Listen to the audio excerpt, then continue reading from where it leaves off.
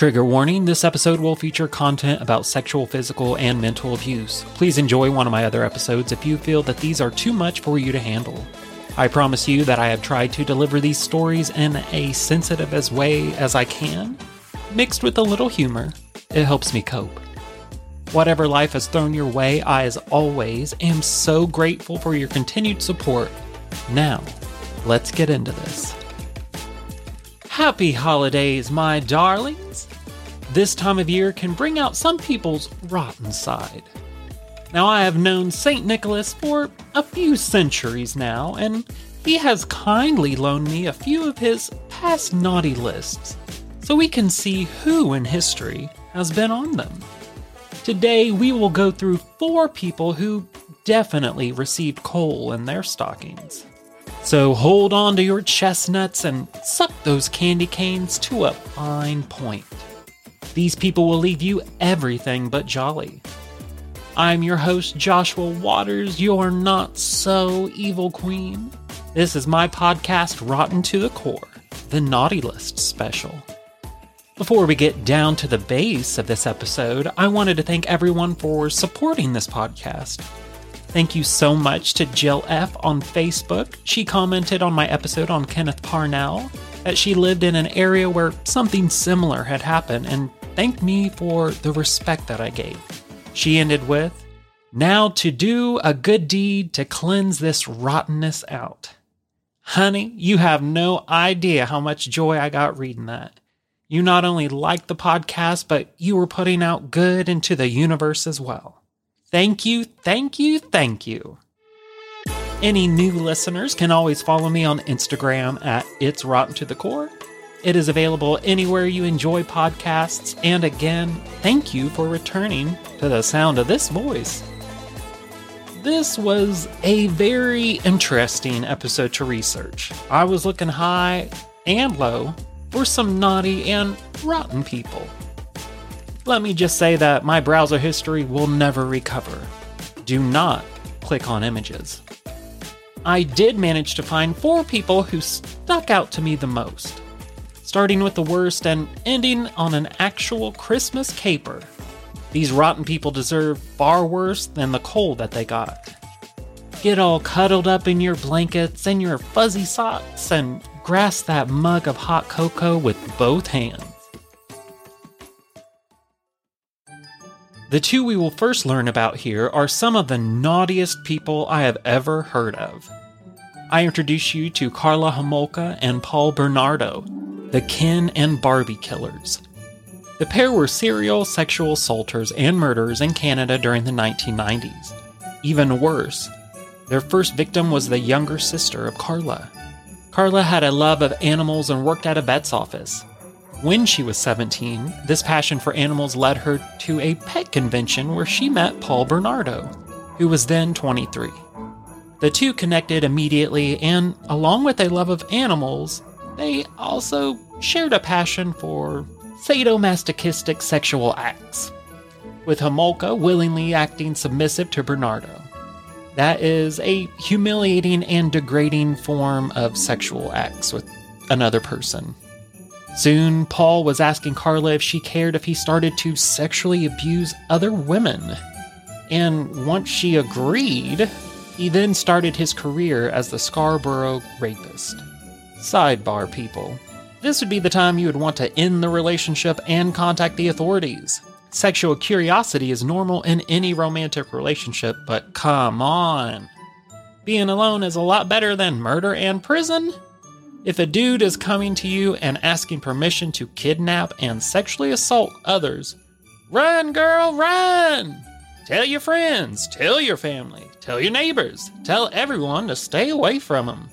Karla had a younger 15-year-old sister named Tammy, and it wasn't long until Paul had his eyes set on the young girl. At a family Christmas party, Karla had the intent to literally gift her sister to Paul as a subservient sexual slave.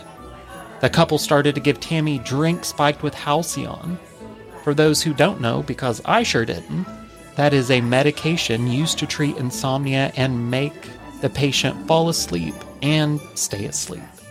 To seal the deal, they then put a rag laced with halothane, which is used to induce and maintain anesthesia, over her mouth until she was unconscious. The couple then began to sexually assault her together, and even when she vomited, they continued until their desires had been fulfilled. It was only then that they realized that Tammy had died, choking to death on her own vomit while her own sister and her boyfriend violated her body. It was just the beginning, though. Tammy's death was deemed accidental due to the drugs in her system being overlooked during the autopsy. Well, it didn't sit well with Paul that Tammy died. He was promised a new concubine, and he still demanded one. He even blamed Carla for her sister's death, saying she gave her too many drugs. He was utilizing his full arsenal of manipulations. Gaslighting, aisle 2, right next to victim blaming and guilt trips. Their next victim was a young, unidentified Jane Doe, who was another slave Carla stole to give to Paul. They then kidnapped a 14-year-old girl named Leslie Mahaffey, who they also assaulted sexually and murdered. They then took it a step further and put her remains into cement and threw her in a lake nearby. Believing they had found true love, or as close to it as they could feel, I don't believe either one of them has the capacity to experience love, the couple decided to marry in June of 1991. Paul's ego was so fragile that he wrote the wedding vows himself, refusing to be called husband and wife, instead selecting man and wife to assert his dominance, noting that Homolka would love, honor, and obey him. These type of men honestly baffle me. They always demand to be obeyed and worshipped. I honestly see them as scared little creatures who must prey on their victims because no one with any common sense would give them the time of day. When I was younger, I fell for a narcissistic man's tricks for several years in my 20s. I allowed myself to believe I deserved the treatment he gave me. If it wasn't for my good friends, brother, and mother, I would never have found the strength to leave. Well, make him leave, actually. I was naive, but not enough to put the house in his name or let him convince me to commit crimes like Carla. After they tied the knot, the couple continued their sadistic murder spree and kidnapped, tortured, humiliated, sexually assaulted, and murdered 15-year-old Kristen French. They then disposed of her body in a shallow grave in some woods. These poor girls, they weren't even viewed as human beings by these two murderers, just as some sick means to their twisted sexual gratifications. By 1993, after claiming physical abuse, shocker, the couple decided to split up. Shortly after, Paul would be linked to being the Scarborough rapist through DNA. Worried that she would be caught as well, Carla confessed to a family member of their crimes and hired her a lawyer. After entering a plea bargain for only a 12-year sentence, Carla testified against Paul, claiming she was just as much of a victim as any of the other girls. During the trial, videos surfaced that showed the real story, though. In them, Carla can be seen laughing and enjoying herself while their victims were tortured, making it clear to the court that she was not the victim she and her lawyer were attempting to make her out to be. Shame, Carla, shame. You know what you did, and I hope the voices of all your victims play in your ears to this day, honey. Since she was released in 2005 under multiple conditions, she then changed her name to Leanne Bordelais and moved to Guadalupe. In 1995, Paul Bernardo was found guilty of all 9 charges against him, including 2 counts of first-degree murder for killing French and Mahaffey. As of 2022, he continues to serve a life sentence at a maximum security prison in Millhaven, Ontario. That was the tale of our first naughty duo, the Ken and Barbie killers. Watch out for each other out there, guys. I've learned that it is necessary to know who you are before you go into a relationship. Know that you deserve to be loved with dignity, respect, and appreciation, and that it will be reciprocated back to you.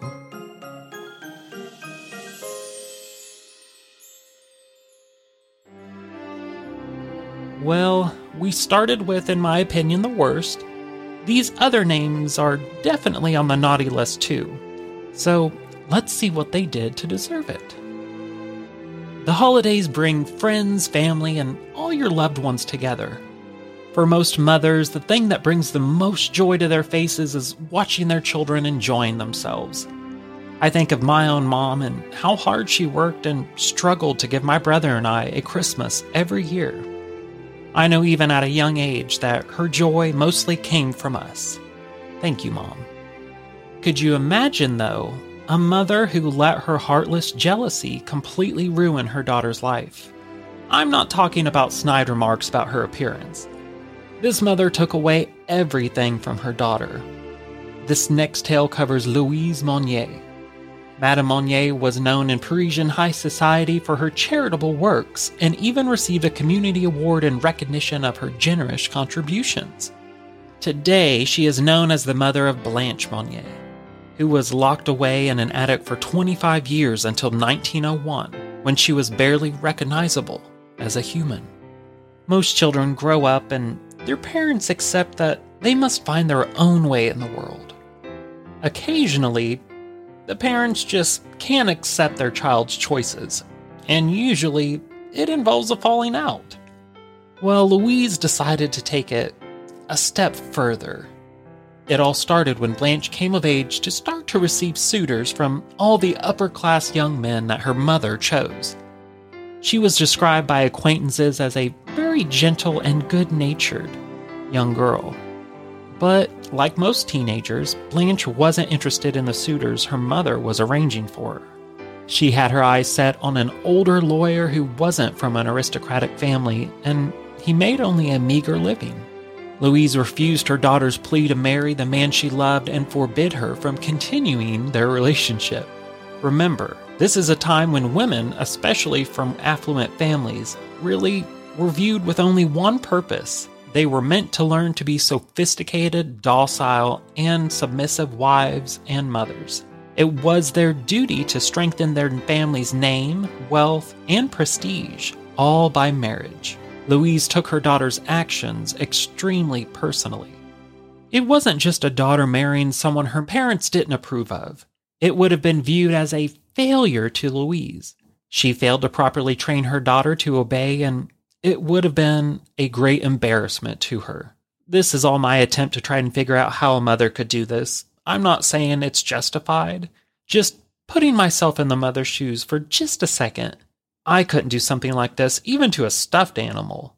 Putting myself in the mother's shoes gives me more of an insight into if she was suffering from a mental affliction or if she was just heartless. I think it was more of the latter, and it seems that the brother inherited it as well. Social embarrassment and failure just weren't acceptable for the lady of the house. She felt that her daughter needed more education, and I am not talking about reading and writing.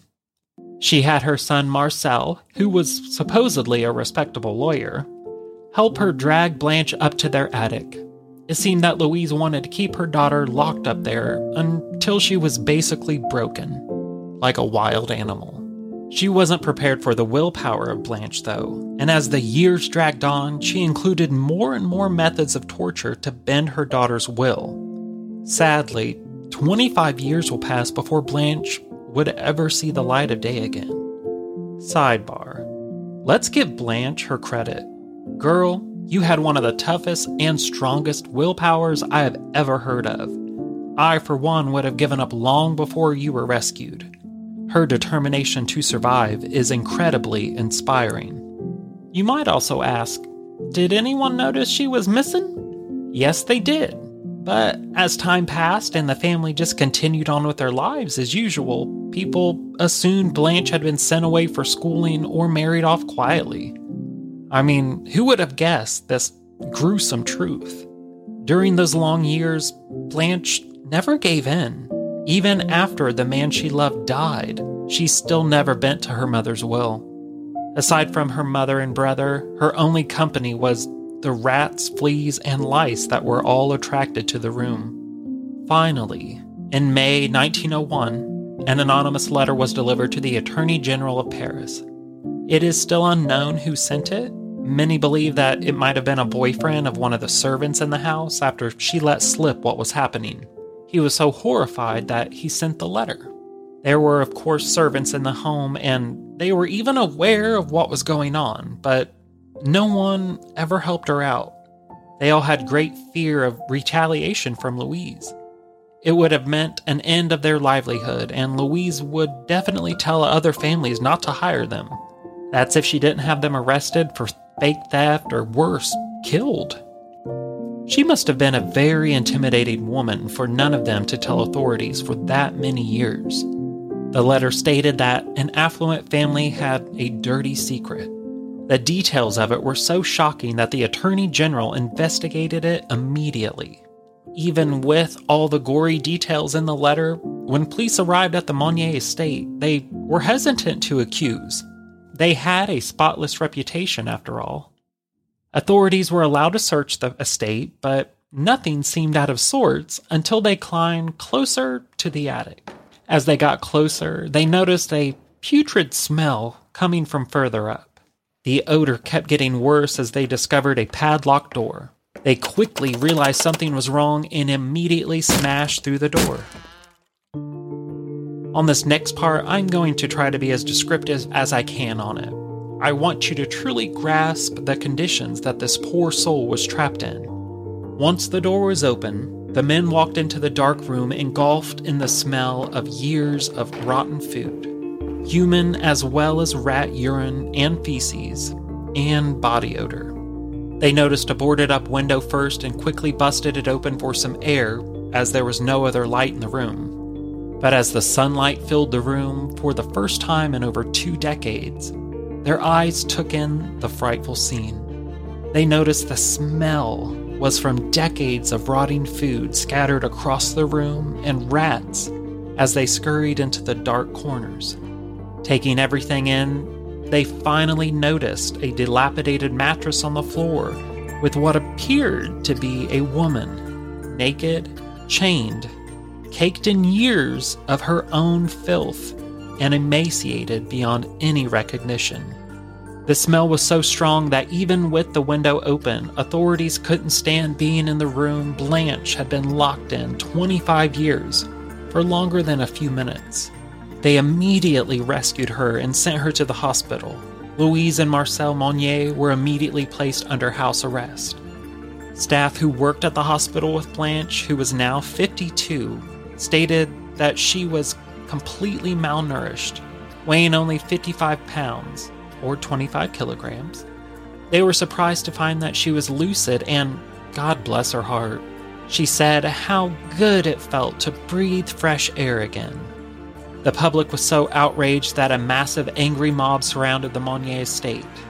It was such a large and threatening crowd, or her own guilt for the atrocity she committed, that it caused Louise to suffer from a heart attack. She would die 15 days after her daughter was freed due to complications from it. Being that he was a prominent lawyer, I couldn't find any information on what type of punishment the brother received for his role in his sister's torture. It appears that he escaped prosecution, possibly due to his family's name, his career, and, their money. He is quoted as saying that his sister was free to leave the attic whenever she wished. He never claimed any responsibility for his involvement in the crime. I believe karmic debt will get him, though. Blanche Monnier did suffer lasting psychological damage, such as anorexia and schizophrenia, after her 2-decade-long imprisonment. She lived out the rest of her days in a French sanitarium, dying in 1913 at the age of 64, unaware of person, place, or time, living completely in her mind, just like she must have done all those many years. I can't get over Blanche's determination to live. May her story inspire us all with the strength to fight all of our battles. She will be remembered by me, at least, as one of the toughest women in history. She was a beautiful soul trapped in a family full of rotten apples.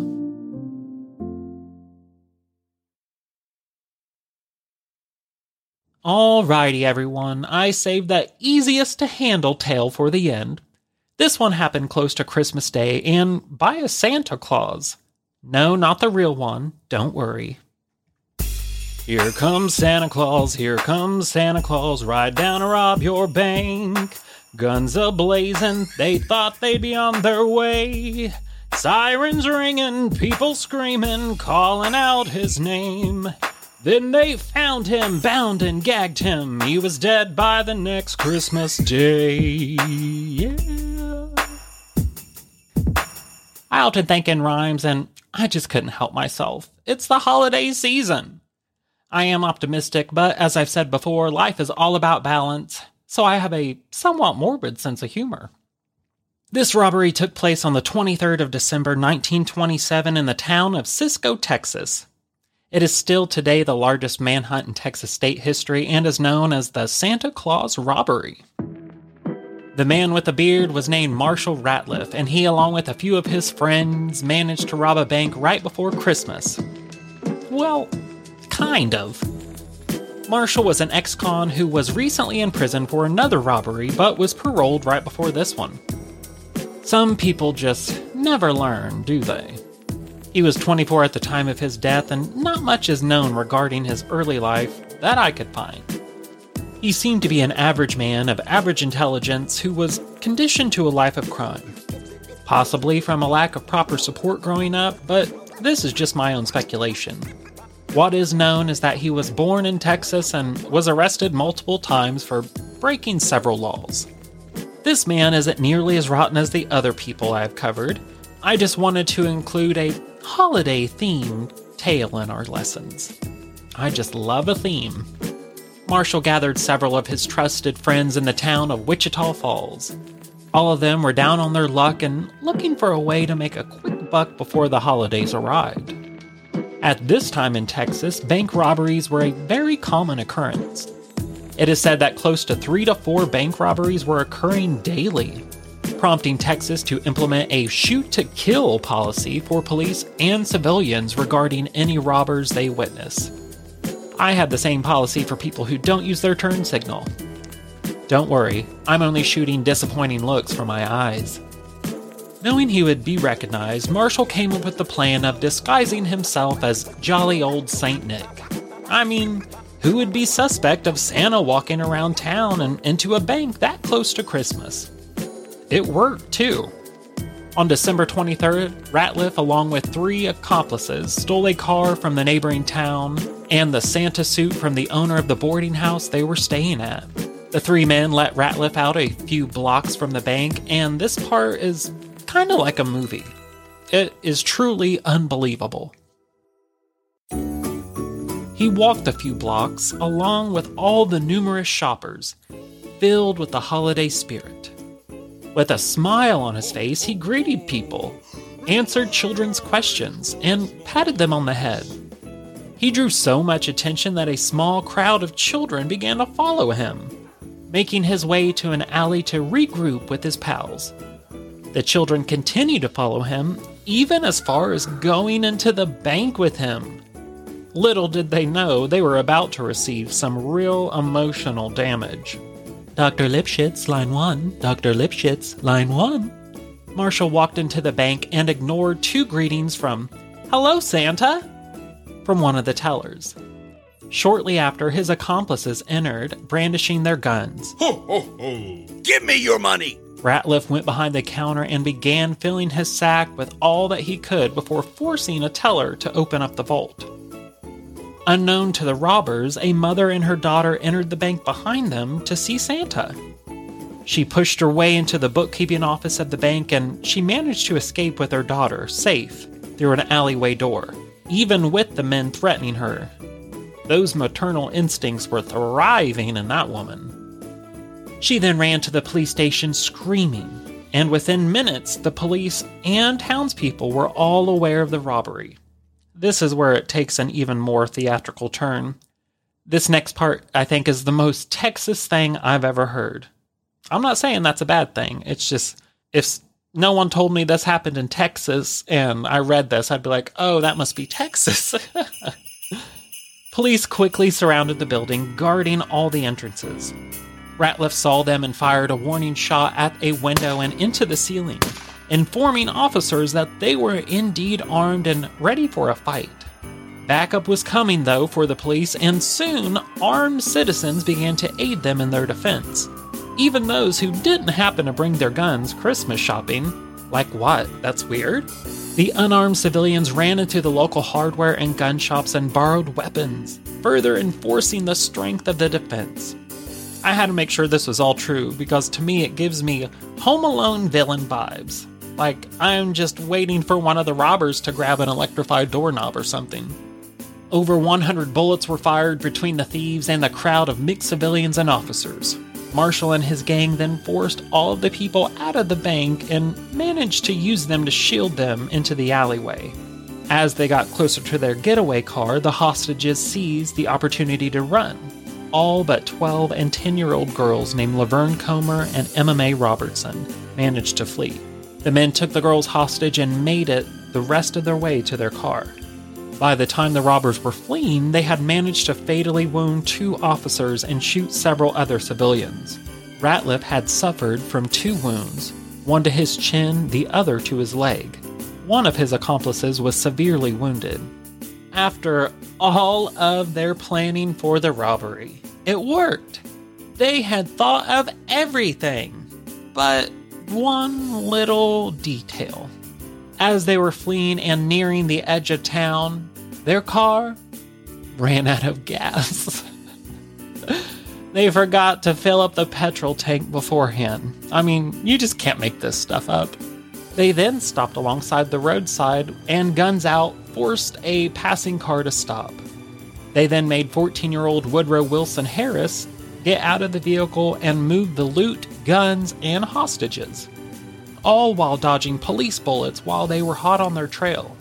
When they had finally transferred themselves to the new getaway car, only then did they realize that they could not start the car because Harris had cleverly taken the keys from the ignition in order to stop and get out. One of the accomplices who was shot was by then unconscious, so they left him in the car and moved back to the first one with their 2 hostages. Robert Hill, the one who had followed Ratliff into the bank, was struck by a rifle bullet during the aborted transfer to Harris's car. The now 3 robbers took off in the first car with their guns and the girls. They didn't realize until later, though, that they had left the money in the second vehicle with their unconscious accomplice. The mob made it to the second car. The robber was then taken to the hospital, where he would later die from his wounds. They had stolen about $12,400 in cash and $150,000 in non-negotiable securities. Estimates were that they made at least 200 bullet holes in the bank, a number many thought was way too low. Besides the 2 police officers, 6 townspeople had been wounded in the shootout, but no one was sure whether the robbers or the mob members were responsible. Bullets were just flying everywhere in all directions. The thieving trio took off and found a dirt road. Still being chased, they began to throw nails out of the windows in an attempt to puncture the tires on the squad cars. They then turned into a pasture, dashing through cactus, mesquite, and scrub oak. The growth became so heavy, though, that further progress just wasn't possible, and the robbers abandoned their bullet-riddled car and the 2 hostages several miles from town and continued the escape on foot. Don't forget, they, at this point, have no hostages, and they left the money in. Officers and citizens poured in from all that section of the state, and a manhunt that western Texas had never seen before was soon in progress. Many members of the posse were on horseback or on foot as they beat their way through clumps and trees, searched high grass in the bottoms of ravines, and peered around boulders and canyons. The pursuit continued throughout the weekend. One of the results of the crime was its tragic implications for little children in Eastland County. On Christmas Eve, a church in Eastland was filled, and as jolly St. Nicholas entered, a little boy called out with a quiver in his voice, "Santa Claus, why did you rob that bank?" When the bandits wrecked their car in Putnam, they then successfully commandeered a vehicle driven by Carl Wiley, a young driller, forcing him as their hostage to drive. During the seizure, though, Mr. Wiley's father fired his shotgun after the fleeing car, but the bullet had struck his son. After hiding out all night with nothing to eat but oranges, which they did not offer to the injured young hostage, the three men decided to return to Cisco to hide in plain sight. They released Wiley and his car and stole another. The wounded bandits, especially Ratliff, were doing very poorly due to their injuries, lack of food, and the icy, sleeting conditions. The three of them were ambushed the next morning by the sheriff in the little town of Young County. As they tried to cross the Brazos River, officers spotted the single-seated machine with 3 occupants approaching. The driver caught sight of a gun in the hands of one of the officers and began backing rapidly down the road. Then, as the members of the posse scurried into their automobiles, the car whirled and rushed away. A car chase followed with a shootout in an oil field as the 3 tried to escape, running towards the wells. A deputy fired once and one of the fugitives fell. The bandits ran on, firing back over their shoulders. Again, a deputy shot and a man went down but arose and staggered on. The officer shoved the other shell into the gun and shot again, and the third accomplice slumped to his knees but got up and kept going, disappearing among the derricks. Ratliff was hit and fell to the ground while the other 2 men, although wounded, escaped into the woods by the river. Ratliff was bearing no fewer than 6 gunshot wounds and 6 pistols when captured, including one he took from the bank. Santa had been caught. The other 2 robbers were finally captured on December 30th. Ratliff was convicted of armed robbery on January 27, 1928, and was also sentenced to 99 years in prison. Months later, on March 30th, he was sentenced to execution for his role in the deaths of the policemen. Ratliff appealed his case, and when that failed, he began behaving oddly in hopes of an insanity plea. He began acting insane on the day of one of the robbers' executions. His mother even filed for a lunacy hearing. The civilians of Eastland County were beginning to lose their patience after they learned that he had not been executed for his deeds, and they were further aggravated by this new development. A judge in the town ordered Ratliff to be extradited to Eastland County Jail, writing a bench warrant for armed robbery of the Harris Oldsmobile. On November 18th, while awaiting execution there, Ratliff faked being paralyzed, convincing his jailers Patrick Kilbourne and Tom A. Jones, forcing the 2 men to provide him with his activities of daily living, making them bathe him, help him eat and move, and they had to toilet him as well. Having duped the 2 jailers, the man who had played Santa managed to get a hold of a 6-shooter off the desk. He fatally wounded Jones and violently fought the second jailer in hand-to-hand combat. Fortunately for Kilbourne, he had missed. Most of the town, including the fighting jailer's daughter, watched helplessly through the jail windows, unable to break open the steel door to help Kilbourne as he pinned Ratliff down, beat him into unconsciousness, then returned him to his cell. Well, a huge and angry crowd began to gather the next morning, and by nightfall it had grown to nearly 2,000 people, all clamoring for Ratliff. Kilbourne refused their demand, but was overpowered by 15 to 20 men who rushed in and dragged Ratliff out.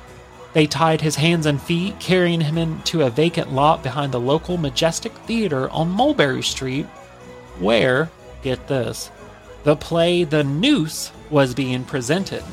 There, they threw a rope over a wire between 2 telephone poles, on which they intended to hang him. The first attempt to hang him failed when the knot came loose, and he fell to the ground. The second time, however, they used a stronger rope, and they were successful. His last words were, "Forgive me, boys," before he was hoisted 15 feet in the air. He was pronounced dead 20 minutes later at 9:55 p.m. on November 19th. His last accomplice died later that evening, bringing the total number of dead as a result of the Santa Claus bank robbery, including the 3 bank robbers, to 6. Ratliff's family took possession of the body and arranged for a funeral in Fort Worth. Many people in Cisco over the years have claimed to have been present at the robbery or related to someone who was, and it is now a part of the local folklore. Well, well, well. This Santa and his helpers were dead and all over nothing. Remember when they left the money in the second car? My heavens. I hope you all have enjoyed this special holiday episode of Rotten to the Core, and thank you for joining me. Now, be good, because the real Santa really does see everything. I mean, who do you think I got my magic mirror from? Just don't ask how. Faithful listeners who are dear to us can tune in to us next year. I wish you all an extremely happy holidays wherever you are listening from, whatever your beliefs are. Enjoy your friends and family, or even if you're just taking it easy and chilling alone this year. Less stress, believe me. Oh, and Happy New Year, my darlings.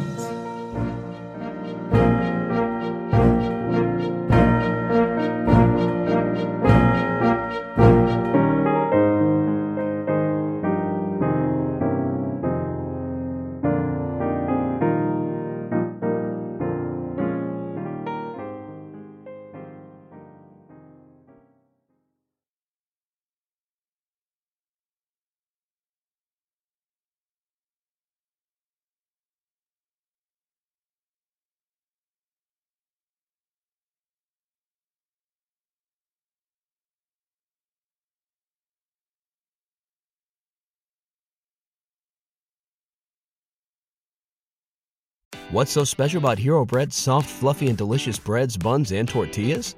These ultra-low net-carb baked goods contain zero sugar, fewer calories, and more protein than the leading brands, and are high in fiber to support gut health. Shop now at Hero.co.